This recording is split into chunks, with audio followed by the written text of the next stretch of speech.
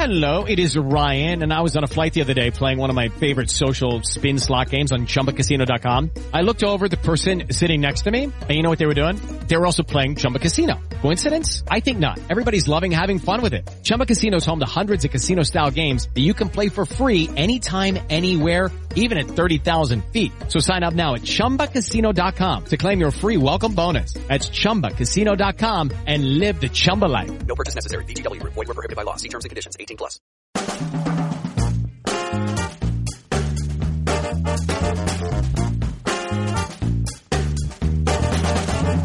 Hi, welcome to Remote Controlled, Variety's TV podcast. I'm Deborah Birnbaum. Every week, we'll bring you conversations with some of the best and brightest in television, working behind and in front of the camera. On today's episode, we're talking with famed anthropologist Jane Goodall about the Nat Geo documentary Jane, which has been nominated for an Emmy Award. Stay tuned.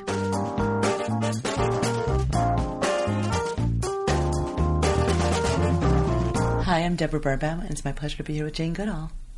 Good to meet you. Good to meet you, too. This documentary was really just so tremendous. I know you've had a few done before. What was it about this one that compares for you? What made it different? I think it's because you get the feeling of how it was when I was first there, and it unraveled slowly, the gradual habituation of the chimpanzees, and also having my voice instead of some commentator who really didn't know anything about it. I think all of those things. And Hugo's, his photography was brilliant and careful. And so it just took me right back. And then as the film moves on, getting to see those chimpanzees whom I came to know so well. And of course I knew all of those who were pictured, not just the ones who were named in the film. And so it really was a memory lane for me. How did it feel for you to go down that memory lane to revisit this footage? It was nostalgic. It was revisiting probably the best days of my life. Really? What was your reaction when you first found out that they'd found this footage? I mean, I know it was basically not technically lost, but just not available. What was your reaction when you found out that they discovered it again? Well, when they asked if I was interested in making a retrospective, I said, oh, not another one, come on. We've had so many films of Jane and the chimps. And they said, oh, but you won't have to have anything to do with it. It's just, be a 3-hour interview. And because the Jane Goodall Institute was really keen on getting this out, getting more PR, I said, oh, all right, 3 hours, that's fine. How many hours did it turn out to be? 3 days. As soon as I arrived and I saw the huge crew, it was over 30 people, and the set that had been crafted, renting these tall, like banana trees and other tall trees. They sell them along the side of the road, but Brett and his team had actually rented them and set it up so it looked like a forest and recreated it was just completely amazing. I took one look and thought, 3 hours? No way. What happened over the course of those 3 days? How intense did the interviews get? Well, the interviews were very intense. But, gradually, because I hadn't met Brett before. I hadn't met any of them before. Really? No, none of them. So, yes, I hadn't met any of them. And so gradually we got more at ease with each other. And, my mother always said, one of the things I never forget, she said, if you're going to do something, do it properly. Mm. So there was no question, well, I only thought it was going to be 3 hours. I'm in it now, so I'll give it all I've got. What was your first impression of Brett as a filmmaker? I didn't get through to him, or he to me, straight away.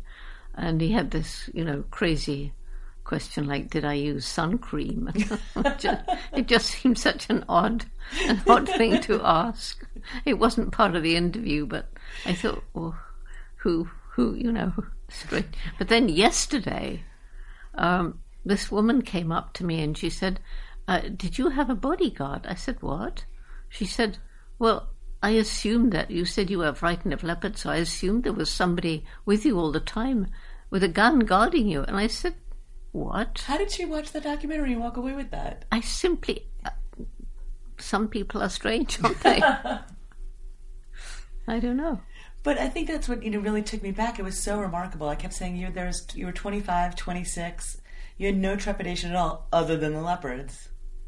Well, I'd always wanted to be with animals in Africa ever since I was 10, or probably 8, because I read Dr. Dolittle and then Tarzan, and so it was like my dream come true. And the only awful problem was the chimps ran away. And so although I was living in my dream, we only had money for 6 months at that time. And if I didn't see something exciting before the money ran out, that would be the end. And how can you learn anything when chimps are running away from you? So thank goodness for David Greybeard, the one who began to lose his fear. Why? We don't know, but they're all different. Right. And then seeing him use and make tools, that was the breakthrough. And I was really sad that my mother left just before that happened. She came out not to be a chaperone, as some people think, but because the British authorities in what was then Tanganyika, one of the last outposts of the crumbling British Empire, and they wouldn't take responsibility for me on my own. So Mum volunteered to come, and after 4 months, they said, oh, well, I suppose Jane may be crazy, but it seems to be okay. She can handle it. What was your reaction when you first saw them using tools? Excuse me. Well, I personally wasn't surprised because, I'd read everything there was about captive chimps. But at the same time, science believed humans and only humans used and made tools. So I knew that seeing them using and making tools in the wild was going to really startle people. Because, if you pointed out that, well, in captivity they could use tools. But that's because they're around people and some of our intelligence must have rubbed off on them. That was the sort of arrogant way that science thought in those days. It's amazing that you were able to sort of see past that and that they gave you the freedom to do what you were able to do, do what you wanted to do. Well, the two people who gave me the courage of my conviction to do what I did in the way that I did it was, first of all, my mother, who always supported my dreams and said, you're going to have to work hard and take advantage of opportunity, but don't give up. And when Leakey made me get a degree eventually, and he sent me to Cambridge University to do a PhD, even though I'd never been to college because we couldn't afford it. And I was nervous of the professors. And you can imagine how I felt when they told me I'd done everything wrong.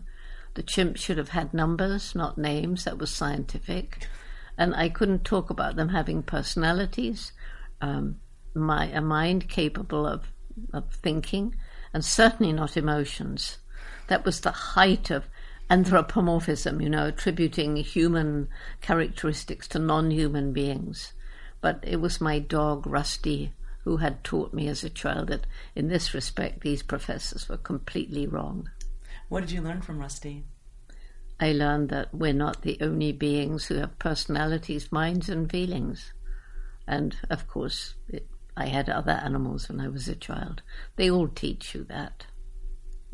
We had 2 guinea pigs, my sister and I, and they were totally different from each other, behaved differently.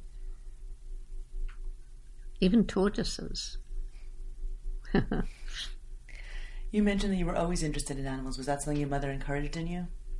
Well, she didn't. She tells me that when I was 1.5, I was already watching spiders and worms and things. And when I was 1.5, she came into my room. I don't remember this. Mm-hmm. And I'd taken all these earthworms into my bed, of course with earth. And, so many mothers would have been angry and messing up the bed. She just said, Jane, if you leave them here, they'll die. They need the earth. And so we carried them back into the garden. So it was that support. She supported my love of animals. She didn't get mad when I had been lost for 4.5 hours, and they'd even called the police, and it was getting dark. Where were you? We'd gone for a holiday in the country onto a farm, and I'd been given the job of collecting the hens' eggs, And I apparently began asking everybody, but where's the hole on the hen where the egg comes out? And nobody told me. And I saw this hen going into a hen house and crawled after, a big mistake. Mm-hmm. So I went and I hid in an empty hen house. How old were you then? 4.5. Oh my God. Yes. And I was gone for 4.5 hours. Wow. And so if you think about that story, isn't that the making of a little scientist? Absolutely. Curiosity, asking questions, not getting the right answer, making a mistake, not giving up, and learning patience. And a different mother might have crushed all of that, because when she saw me rushing towards the house, she must have been really worried. Mm-hmm. He called the police. It was beginning to get dark. But instead of, how dare you go off without telling us, don't you dare do it again, she saw my shining eyes and sat down to hear the wonderful story of how a hen lays an egg. And that led you to Africa? That eventually led me to Africa. That and books, and no television back then. Mm-hmm. So we used our imagination, and that's so different from children today. Well, that's what I was just going to ask you. Like, do you think that's even possible today? I mean, it was amazing what you were able to do and that you had the confidence to do it. But do you think that's possible to find in children today? I do. Out? Yes, no, I do. I think young people, when they get the right opportunity, they're filled with courage and enthusiasm. And, I've been amazed at some young people. And that's why I work with them so much today, to sort of encourage this spirit of adventure, curiosity. Why is that so important to you? What is the legacy you want to pass on? Well, the sad thing is that we're destroying the planet.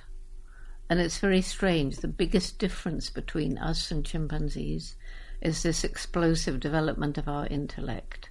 So although chimps and other animals are way smarter than science was prepared to admit, nevertheless, I mean, you can't compare even the brightest chimp who can learn 500 signs of American Sign Language.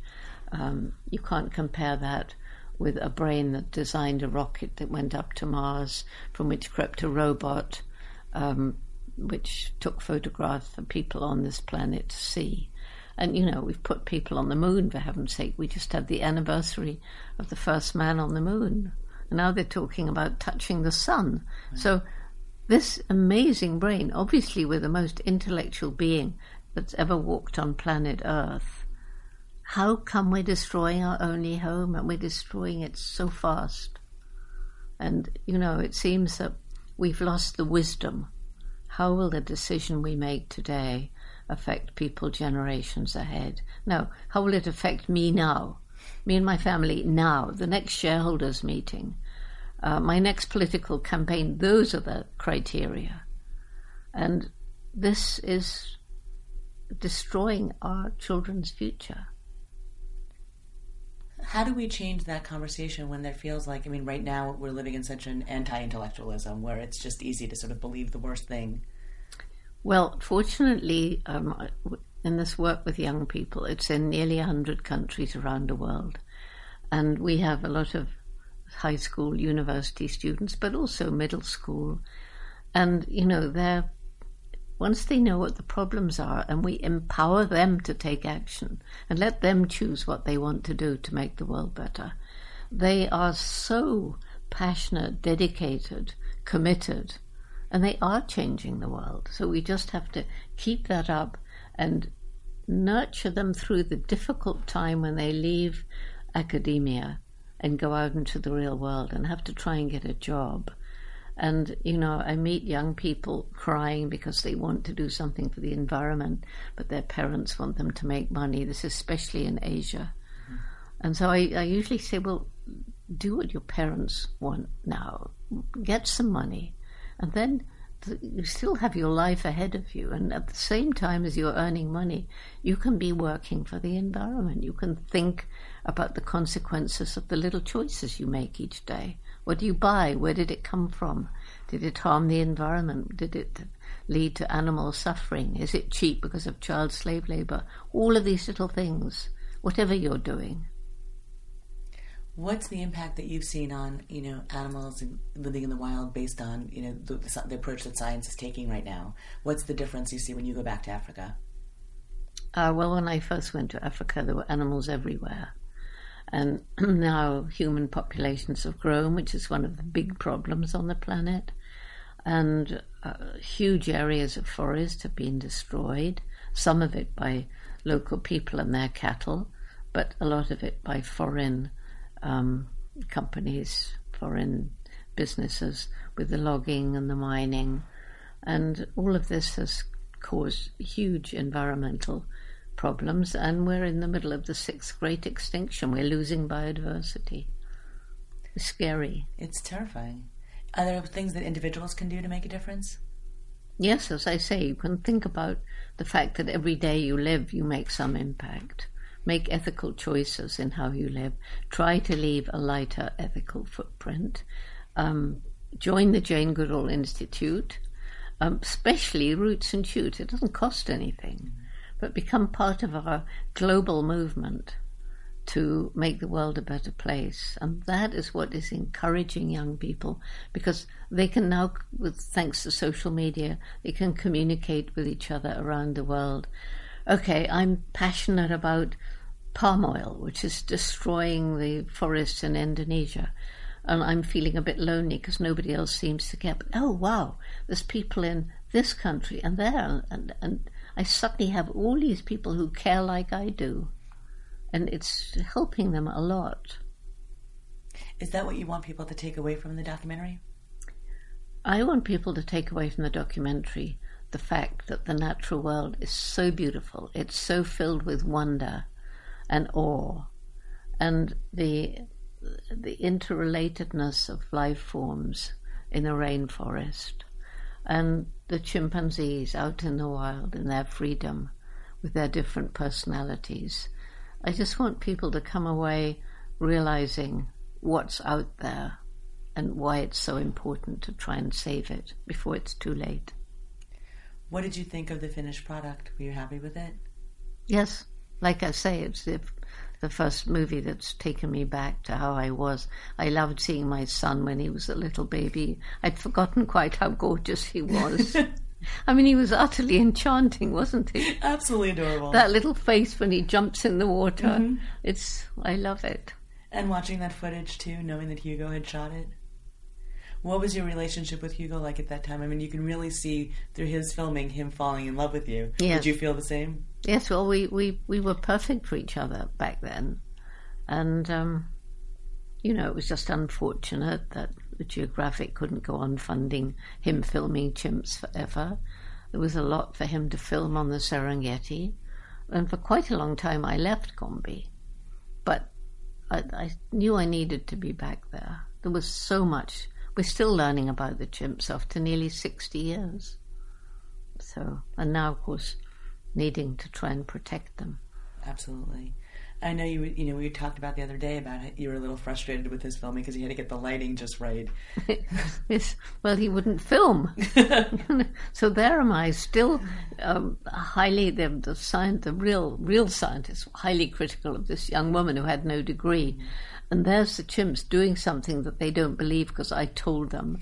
And Hugo won't film it because the lighting isn't right. And I'm thinking, oh my goodness, Hugo, please film it. No, he wouldn't. And yet it all had a happy ending. It all had a happy ending. What was your son's reaction to the film? How did he feel about it? He loved it. And my grandchildren as well. Amazing. Yeah. How did you turn the scientific community around? Was it the film that did it?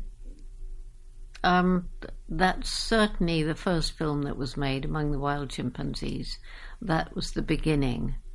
But I think my supervisor, Robert Hine, was highly respected. And he's the one who supervised me for my PhD degree. And he came to Gombe and said that experience taught him more about animal behavior than anything else in his life before. So having him on my side, as it were, and getting that PhD, that was really the beginning of turning around the opinion of most scientists. The film, too, also talks about, how fame impacted this. How did you come to terms with your fame and how it impacted the work that you wanted to be able to do? Well, at first I shied away. I didn't want to see journalists. I really hated it because I was always very shy. But then after a bit, I thought, well, this is information that I want to share with people. And, you know, I loved writing, so I'd written a couple of books, and I think, well, if the journalists will talk about the books, more people will buy them, more people will understand how amazing the chimps are. So I thought, well, okay, now the media is my friend. Just about all of them. I don't meet hostile media. Present company included. You don't seem very hostile. No, not very hostile. Is there anything that you're afraid of? Anything that worries you? I'm afraid of what we're doing to the planet. I'm afraid of what some of our politicians are doing. I'm afraid of the swing to the far right. There's a lot to be afraid of in the world today. And, you know, we can't fight all these battles. So what can we do? Just carry on doing what you can in your own way. And my way is to give hope to people, because with no hope, you give up. There's no point. So that's why I'm 300 days a year on the road, giving lectures and interviews and working with, particularly with youth. Where do you get your energy? Is it just a bottomless reserve? I think personally that there's some great spiritual power that I can get energy from. And that energy is what I give out to an audience. And then the audience gives it back. I mean, you know, you see an audience, you see them, you watch them, you see them change. You see them nodding, you see them crying. And they tell me again and again and again, you've changed my life. I'm going to do my bit, they say. What do you think that, you know, you were such a trailblazer for women in science. What do you think the status is of women in science today? Are they able to accomplish what you're accomplished, or are they still facing barriers? I think it varies in different countries, very much so. I think in Europe, women are having a much better deal, but it depends on the branch of science, really. But certainly from when I began, you know, the proliferation of women in science is huge. And yeah, there's still some discrimination. What do you think the biggest misconception is about you? Is there something you would like people to know? I don't know. You tell me what are the misconceptions about me? I don't know. I don't think there are any. What would it surprise people to know about you? I think most people know I love dogs better than chimps. That does surprise some people. Chimps are too like us. Most people know that I like a little tot of whiskey in the evening. That's another thing that keeps me going. A lot of people, I think one misconception, they don't realize that I have a great sense of humor. They tell me that again and again. I didn't know you were funny. So true. You're very funny. So, you know, so I've always enjoyed being funny. I had a family, we teased, and so those things. And then, you know, going back to the woman in science and the inequality between men and women. There's a tribe somewhere in Latin America, and I don't remember which country, and they have a saying. They believe their tribe is like an eagle, and one wing is male and the other wing is female, and only when the two wings are equal can the tribe fly true. It's really profound. It's wonderful, and I believe it. What's next for you? Carrying on as usual, going on around the world, trying to reach more and more people, trying to reach youth, but trying to reach decision makers as well, and trying to stop the destruction of the planet. Is the current American administration responsive at all to you? No. I'm sure individuals are when you get them individually. But I mean, the Trump administration is overturning so many of the checks and balances that have been put in place by previous administrations to protect areas of wildlife. And I'm totally shocked, actually. If you could talk to the president, what would you say to him? Well, I'm told I would have 30 seconds max to get any point across. And I'm not sure what I could say in 30 seconds that would make the slightest difference. What would you want to say to viewers? What's the one thing that they should know? One thing that people can do? That every single person on the planet makes a difference every day. Some people can make a greater difference than others. To follow your dreams, to follow your heart, and think about the future. Thank you so much. It's been a pleasure. Thanks for listening to this week's show. We'll be back next time with another great episode. We'll be talking with Regina King about 7 Seconds and her new series, Watchmen. And if you like the show, I'd appreciate it if you could rate and review us on Apple Podcasts. Let us know, too, who you want to hear from. What stars and producers should we invite on the show? Email us at podcasts@variety.com. See you next time.